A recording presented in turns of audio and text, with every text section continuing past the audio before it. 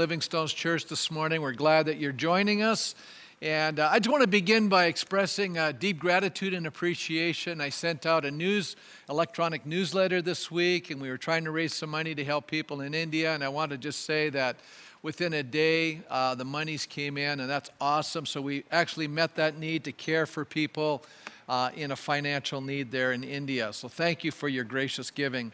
Then I want to just remind us that we're entering into 3 nights of prayer and fasting, 3 days of prayer and fasting in our church. Monday night, we'll be live streaming at 7. Tuesday night, this is the important part for you. If you want to join us, we're going to do it on Zoom, which means the first 100 people that sign up can participate. Zoom has its limitation, folks. You can only have 100 people there, we found out. So please sign up immediately. We'll make sure you get that Zoom address out for the Tuesday night prayer meeting. And then Wednesday night, you don't have to worry about it. We'll be live streaming again at 7 o'clock. And we invite you to join us for those 3 nights and believe that God is going to do a powerful work in our lives, in our church family, and around our world. And then also we want to encourage you, if you're interested in being a part of a Zoom home group, isn't that fun? We're going to start Zooming together. And we just want to encourage you to participate in that ministry. So what you need to do is sign up, and you get in contact with Charlene Hesselbeck. And that's just Charlene S. at livingstones.ab.ca. And that would be great. You need to sign up for that. So let us pray this morning. Father, we come before you right now in the wonderful name of Jesus. We want to thank you that you are with us even now, no matter where we are. I know many are in our homes watching this, but not just in our own community. There are people around our world now listening in. And I pray, Father, that you would strengthen us, that you would direct us, you would encourage us, that you would speak powerfully into our lives today as we look at your word, Father, and the power of living a life surrendered to you, the power of knowing you, Jesus, and then doing what you're asking us to do brings about amazing, profound, and eternal results. I ask today, Lord, as we open up your word, that you would speak into every heart in Jesus' name. And God's people said, amen. I'm going to have you turn in your Bibles this morning to the book of Proverbs chapter 10. And I've been doing a series from this book, but now we're actually going to get into the heart of these little proverbial sayings. Now, some of you may know the story of Samson, very famous Old Testament story found in the book of Judges, chapters 13 to 16. And in the story of Samson, we have a window into the very nature of how God's purposes and calling are fulfilled despite the impact of sin in a person's life. Now, Samson's background is absolutely amazing. His is actually a miracle birth, as he was born to a woman who was unable to have children, but God intervened. The angel of the Lord appeared to her and told her that she would have a son and that he would be dedicated to God and would begin a process of delivering his people from the hands of their enemies. So Samson has an amazing destiny before him, and yet Samson struggles with obeying God's word. He actually defies his Nazirite vow by taking honey from a dead carcass of a lion that he had killed earlier. And then he decides to marry outside of the household of faith, which ultimately leads to disastrous results. And there in the book of Judges, we read of the growing hostility between Samson and the Philistines. And in chapter 16, we see Samson spending the night with a prostitute in the Philistine-controlled city of Gaza. And then ultimately we see Samson meeting his match because he falls in love with Delilah, who discovers his secret source of strength. So we see in Samson's undisciplined and unrestrained sexual behavior, it not only entraps him, but leads to his imprisonment. He becomes blinded, he's shamed, and in the end, he destroys not only his enemies, but begins to start the process of delivering God's people from their enemies.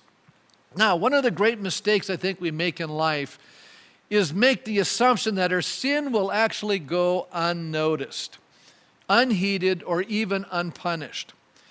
It may seem both individually and as a culture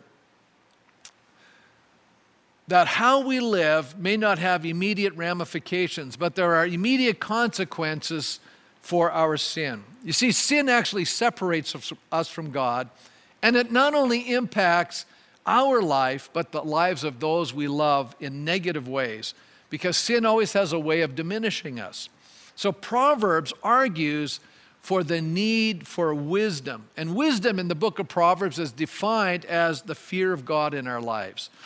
In other words, there has to be an acknowledgement of God's rightful place and the need to live according to his ways. Now, this is actually in contrast to living unwisely or foolishly. And yet in Proverbs, we also have a synonym for these ideas. To live wisely means to live righteously. Righteousness simply means that we're doing what is right in the eyes of God. We are to live in obedience to God's word, which reveals to us really the nature of God's character and of his ways. And so to live in folly is to live in wickedness or disobedience to God. It's a state actually of rebellion. How we live determines the outcome of our lives. Old Testament scholar David Hubbard points out the Lord has actually rigged the universe for righteousness. To go his way prompts reward. To go against it actually leads to failure. Now, Proverbs are designed to reinforce this concept.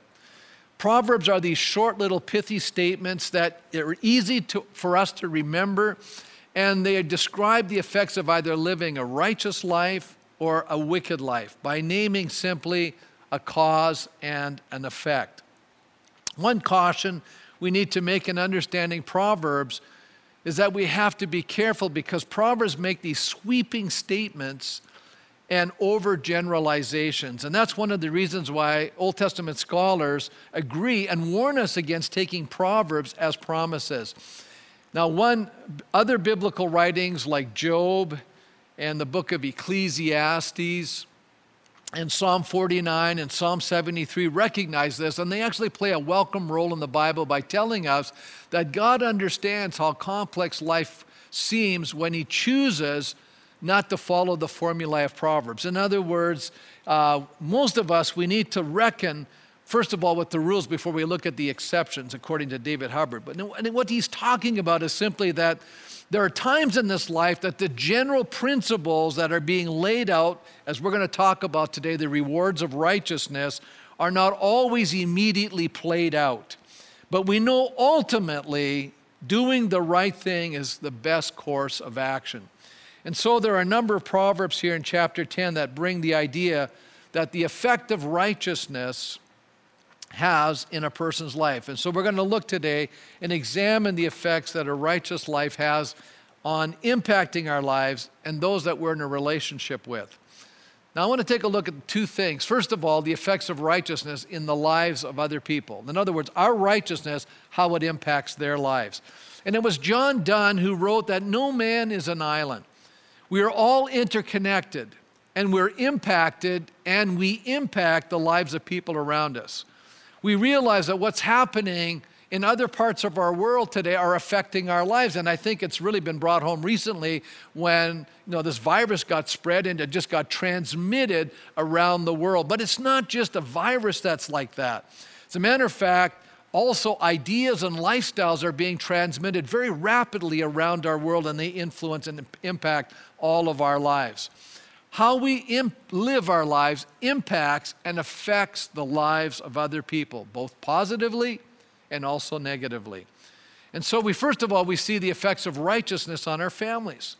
Proverbs here describes how living a righteous life impacts our family. And in this case, in verse 1, our parents. But I think it's also, as we'll see, it impacts our spouse and our children. And I love this book of Proverbs because it's really giving us practical wisdom on how to live life, and it's especially designed for younger people so that they would learn to make wise choices with their lives. Now, one of the most fundamental laws in both the modern and in the ancient world or in society is to honor our parents or those that are in authority. And so in the book of Exodus, it says, honor your father and your mother so that you may live long in the land the Lord your God is giving you. Now that's in the book of Exodus. Now that same command is repeated again the second time in the book of Deuteronomy. And in chapter 5 and verse 16, he adds, not only will they live long in the land, but it will go well with them. I like that little expression. It will go well with you if you do what the Word of God is teaching you. And so in Proverbs 10, verse 1, it says, a wise son brings joy to his father, but a foolish son brings grief to his mother. Now, this is what we call an antithetical proverb. In other words, a contrast is being expressed. And throughout the first 9 chapters, we've seen the difference between wisdom and folly.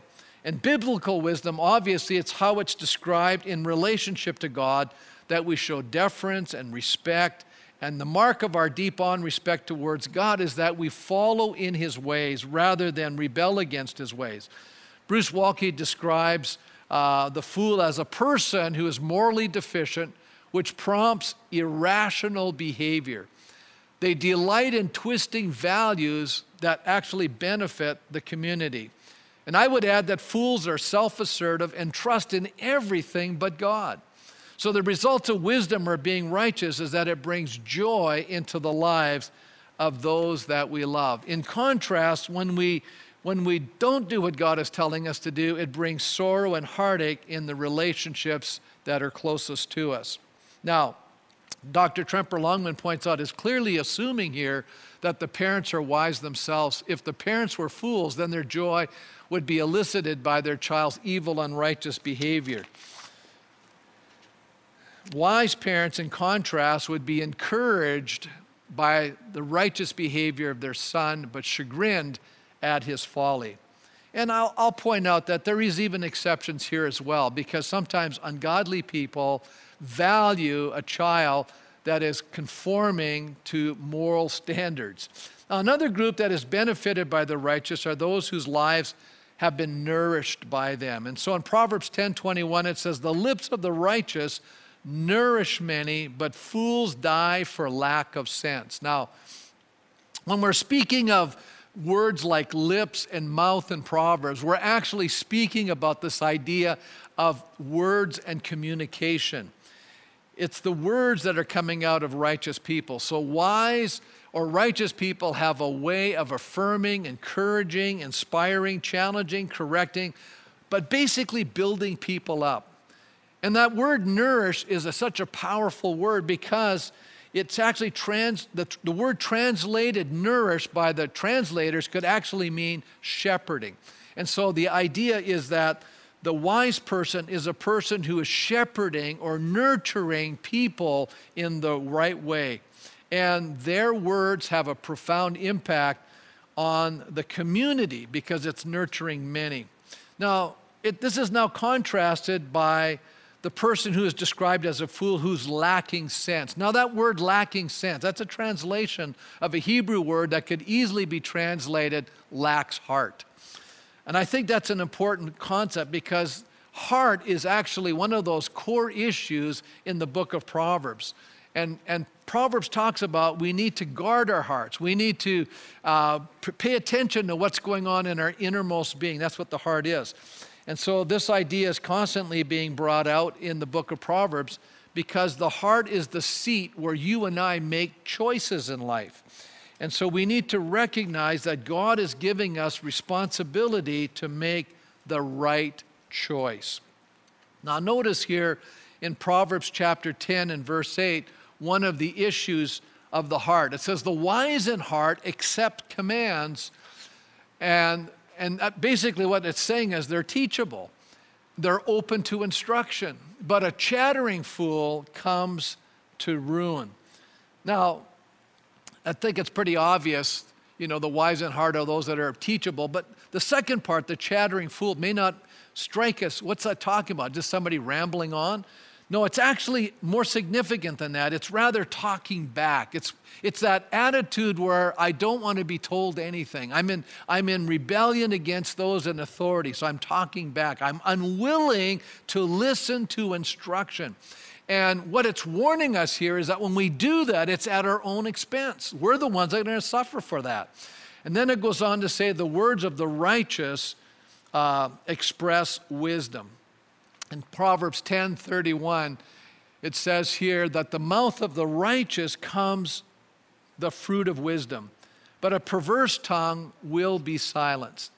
And so the word fruit here really it's what it's producing. It promotes life. And when you talk about, in the biblical sense, promoting of life, what you're really talking about is the idea of actually drawing in a right relationship with God. And it causes growth and spiritual prosperity to occur in our lives. While the term for perverse can be translated twisted. Now, that's an interesting word. You know, think about this. When the Bible talks about people that are perverse, what he's saying is that their minds are twisted. They're not straight. They don't have it right. They're messed up in their thinking. And Tremper Longman points out this idea of them being cut off. To be cut off is used throughout the Hebrew Bible or the Old Testament to refer to punishment for unethical and what we would call uncovenantal behavior. So the effects of the righteous on the community. So it's not just that we're affecting our families, but we're also affecting a broader range group of people. So we could look at the community in the sense that we have a church family, so we're part of a community. So when we're living the right way, this community is benefiting from our lives. But we also have a larger community in the place in which we dwell. And for many of us who live in Red Deer here, we have a city. And it says here in Proverbs chapter 11 and verse 10, when the righteous prosper, the city rejoices. When the wicked perish, there are shouts of joy. So in other words, he's basically saying, and I think there's a bigger, deeper meaning here. It says, through the blessing of the upright, a city is exalted, but by the mouth of the wicked, it is destroyed. And so the idea, I think, is simply stating that when the righteous are in positions of social prominence, when they're in a place of influence, they're having a great impact on the welfare of a community. But when the wicked are finally taken away from those places of authority, the community flourishes as a result. So Dr. Longman says it this way: they may thus occupy government positions where their righteous behavior will lead to social justice and the alleviation of oppression. On the other hand, the wicked are defined by their practice of such things as injustice and oppression. So, we've just briefly looked at what happens when you and I are walking in a right way before God. When you and I have our faces turned towards God. When you and I are looking to Him and trying to walk in His ways, we are considered wise or righteous in His eyes, and it has a very positive impact on the lives of others. But I want to just move on my second point, and it's simply this. Not only has it an influence and an impact on the lives of others, but it also impacts our personal lives. And so I want to just restrict myself here, because Proverbs, there's so many of these, but in chapters 10 and a little bit in 11 here, we see at least 6 things that happens to us when you and I walk with God and do what He's asking us to do, or we're living wisely or righteously as the Proverbs are teaching. First, we can be confident that God will provide our needs. Now, it's very fascinating when we start chapter 1. First warning in chapter 1 is that the young person would not join the gang of young people who were going to go after ill-gotten gains. Now we read in verse 2 of Proverbs 10, ill-gotten treasures have no lasting value, but righteousness delivers from death. The Lord does not let the righteous go hungry, but He thwarts the cravings of the wicked. So if you do the right things towards others, in the end, you benefit. And I like the way Dr. Walke brings this out. He says, paradoxically, the wicked use others to store up physical assets for themselves, and then they lose their lives, while the righteous use their resources to serve others, and as a result, it stores up life for themselves. And isn't that kind of what Jesus said? You have to lose your life in order to find it, and then you find your life in order, and then you don't lose your life. You're really giving your life away for God's purposes. And I think Jesus has this in mind also when he challenges us in Matthew 6 not to get worried over the necessities of life. It says here, and we hear these words, and I think these are powerful words, especially in times of uncertainty. And I think today is a time of uncertainty. Many people are a little concerned about the future. Where are we going to head as a result of coming to an end of this virus?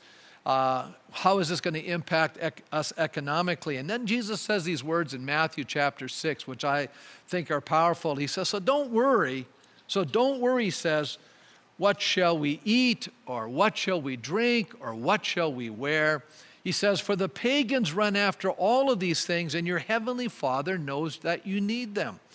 But seek first his kingdom and his righteousness, and all these things will be given to you as well. Therefore, do not worry about tomorrow, for tomorrow will worry about itself. Each day has enough trouble of its own. So, just to summarize what Jesus is saying, he's saying, hey, don't worry about it. But he's not advocating indifference. He's not advocating laziness. As we're about to see in the next two Proverbs, we find that one of the qualities of a righteous person is that they are diligent. In verse 4 it says, lazy hands make for poverty, but diligent hands bring wealth. He who gathers crops in summer is a prudent son, but he who sleeps during the harvest is a disgraceful son. Now, it's interesting. If you were to translate this literally, it says a slack palm brings poverty, but he says an extended hand brings wealth. So here again, Old Testament scholar Walke cautions us that this is only one aspect of the reward of the righteous. They teach that industry, contentment, thrift, forethought will produce wealth and protect against poverty, but this must be held in tension with the counter proverbs that assume that the righteous may be temporarily poor and the wicked rich due to the tyranny against the poor.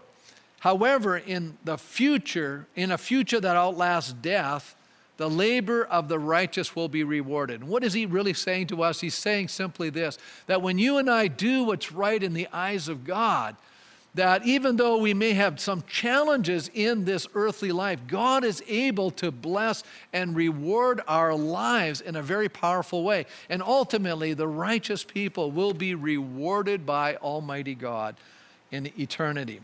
We can be confident that whoever walks in integrity will walk securely. And verse 9 of chapter 10 says, whoever walks in integrity walks securely, but whoever takes crooked paths will be found out. And I think here we see the value of honesty in contrast to dishonesty. The prophet Isaiah was writing to challenge the people of his own hour who had deviated from the pathway of God. And so what I love about the Old Testament is just the way it works together so beautifully. You have, the law that's laid out, and then the prophets come along and challenge the people to live according to that covenantal agreement with God, the law.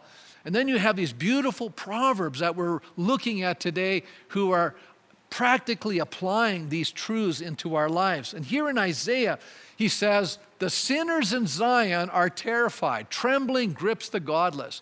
Who of us can dwell with the consuming fire? That's just speaking of who God is. Who of us can dwell with everlasting burning? And then he talks about the kind of people who can literally walk with God. And they're described as the people who live this kind of a life.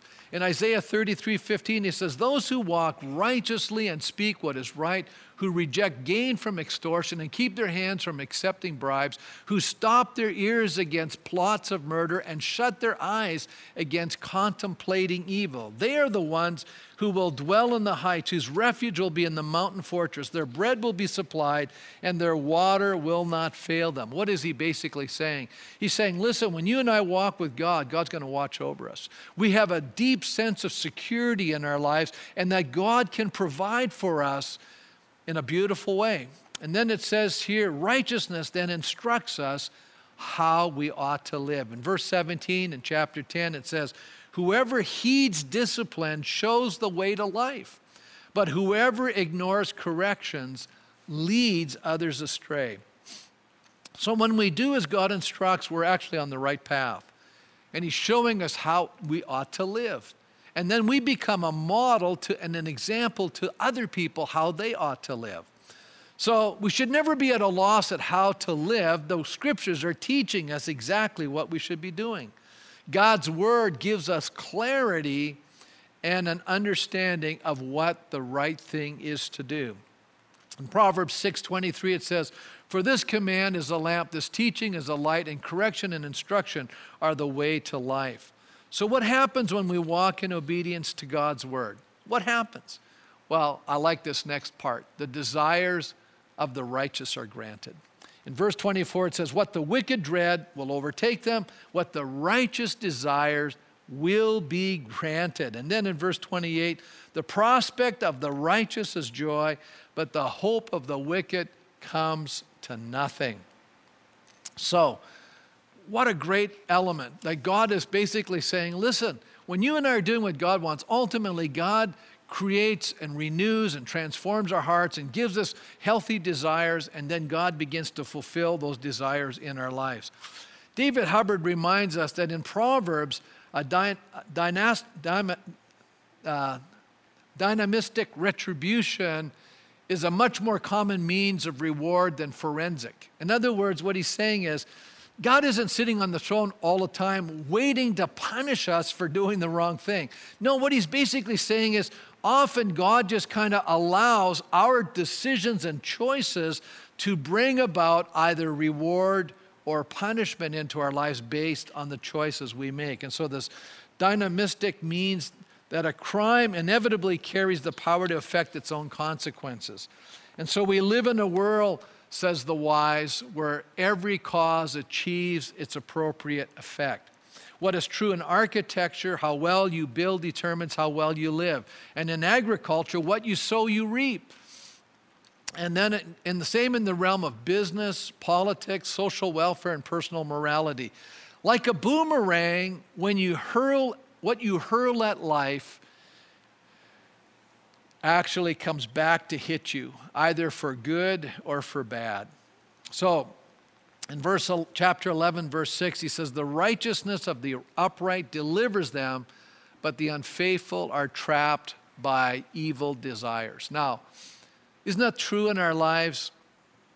We end up, especially with the nature of sin, we're maybe initially attracted to something, and then we get involved in it, and then eventually we become addicted to it. And sin has a great power in our lives, but I want to just make a declaration to you today that maybe you're there, maybe you're camped in some area of addiction in your life, and you want to be set free from it. And I want to just declare to you today, if you'll cry out to God and say, "Lord, would you deliver me from my addiction?" God, there's a power in the presence of the living God. When you and I confess our need to Him, He can take away this power in our lives.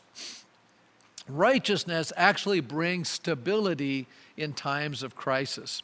It actually becomes a refuge. And that's why it's so exciting to be walking with God, because no matter how many challenges you're faced with in life, and when difficulties actually show up on the scene, you and I can be strong enough to handle that situation. It says here in Proverbs 10:25, "When the storm has swept by, the wicked are gone, but the righteous stand firm forever." Proverbs 10:29, "The way of the Lord is a refuge for the blameless, but it is a ruin to those who do evil. The righteous will never be uprooted, but the wicked will not remain in the land." Now, when we're reading in the Old Testament, so often the picture of being in the land is a powerful thought, because the whole covenant was based on God giving them the land. And if they would obey God, God would keep them in the land. But when they disobey God, God would take them away from the land.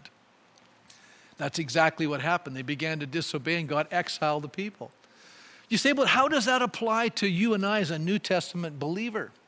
Well, exile just means that we're no longer where God's presence is, because in the Jewish mindset in the Old Testament, to be in the land meant they were where God's presence was. And so now they are taken away from the land, meant that they were cast from God's presence.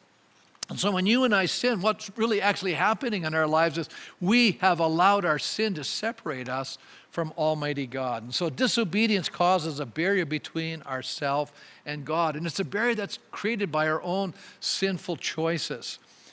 So therefore, when you and I are doing the right thing before God, we can live with an amazing confidence. As a matter of fact, it goes on to talk about righteousness will actually deliver us from trouble. And how many recognize that a lot of our troubles are self-induced? We create our own problems. But I'm not saying every trouble is that way, because Jesus did say that in the world you will have trouble, you'll have tribulation. And we recognize that trouble comes as long as we're living on the planet, because there's not only our own issue called sin, but we have the sin issues of the world around us. But ultimately, like David, we can confess, but the Lord delivers us from all our troubles. Proverbs 11:8 says, the righteous person is rescued from trouble, and it falls on the wicked instead. Now, I think that this Proverbs is basically telling us a couple of things, and one of them is the idea that often the wicked set a trap for the righteous. And we see a number of Old Testament stories where that actually happens. And I can think of the story in the book of Esther where Haman now is jealous of Mordecai and decides that he wants him to be destroyed. And he builds a gallows for Mordecai, but what happens in the end of the book of Esther is that Haman ends up hanging on the gallows that he created for the righteous Mordecai. And then we see another interesting story, is the story of Daniel in the lion's den. Many of us are familiar with that story, where people are jealous of him as a leader, and they come against him and create a law, and Daniel actually prays to God, which they had made a violation of that law. And he was now banished by the laws of the Medes and the Persians into the lion's den. And God sends an angel, Daniel is rescued, and then the king is so upset with those other people that he throws them all into the lion's den where they are consumed. So we see that Proverbs is telling us the righteous person is rescued from trouble, but it falls on the wicked instead. Now, we could easily continue and discuss the effects of righteousness throughout the Scriptures. There's no question in my mind, the Scriptures teach very clearly that righteousness is rewarded. And righteousness, or walking in wisdom, is not only a blessing to ourselves, but it's also a blessing to those around us. So Proverbs has a way of creating this amazing contrast between two distinctly different ways of living. The first one is simply the way in which we serve God, the way we live for God, the way we are the face of our lives, the direction of our lives, that we're walking towards God. And I think that it's also showing us that there's people making a choice by disobedience, walking away from God. And so there's this distinction that's being made continuously through the book of Proverbs. The benefits of walking with God is not only evident in our lives, but it's seen in how it's leaving an amazing legacy behind in our lives. And so I want to just raise a couple of questions today in closing. Number one, what kind of a legacy are you leaving?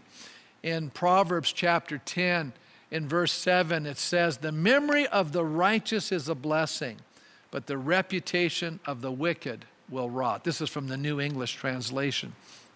The memory of the righteous is a blessing. How powerful is this in our lives, to be the kind of person that leaves a lasting, powerful, godly legacy that would bless our children and our grandchildren and bless the lives of people that we're living in community with. Or we can, just decide to do our own thing, turn our back on God and disobey His word. And the Bible says here that the reputation of the wicked will rot. I mean, people want to forget people that do those kinds of things. And then I would say this to each one of us. If we're going to walk wisely, if we're going to live righteously, how many recognize we need help to do that? And that's the beauty of the gospel message, that in Christ, our righteousness comes from Him. And as we put our faith and trust in Him, He imputes to us, He gives to us His righteousness, so that you and I now have the Spirit of the living God inside of us, changing our hearts, creating new desires within us. And one of the reasons I know that we are a follower of Christ is when our desire is to please God. That comes from God above. And I just pray today that you and I would make that choice in our heart, because Proverbs is teaching we all have a choice. We can choose to follow God, or we can choose to reject Him. We can choose to obey Him or choose to reject Him. We can choose to listen to instruction, or we can block our ears and harden our hearts and just allow our sin to deceive us, and then all of a sudden, we're doing the wrong things to our own detriment and to the detriment of the people around us. So I'm going to have us open our hearts now in prayer as we close the service today. I love the book of Proverbs. And if you lack wisdom in your life, what a great book to go to.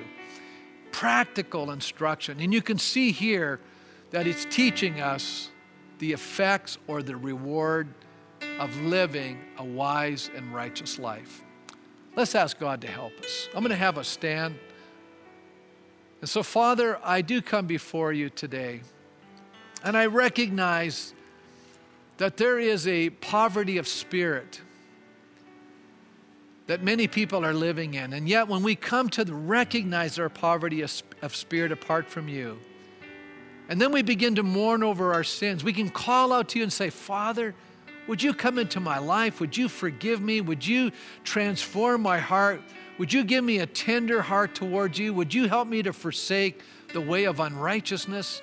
Would you help me to walk in wisdom and in righteousness? Father, can I begin to experience those amazing blessings that your word decrees for the child of God? Lord, help me to do what is right and pleasing in your sight, so that my life would be not only blessed, but it would become a blessing to the people that I live with in my home and I live with in my community. And I thank you for that in Jesus' name. Amen. Amen. God bless you.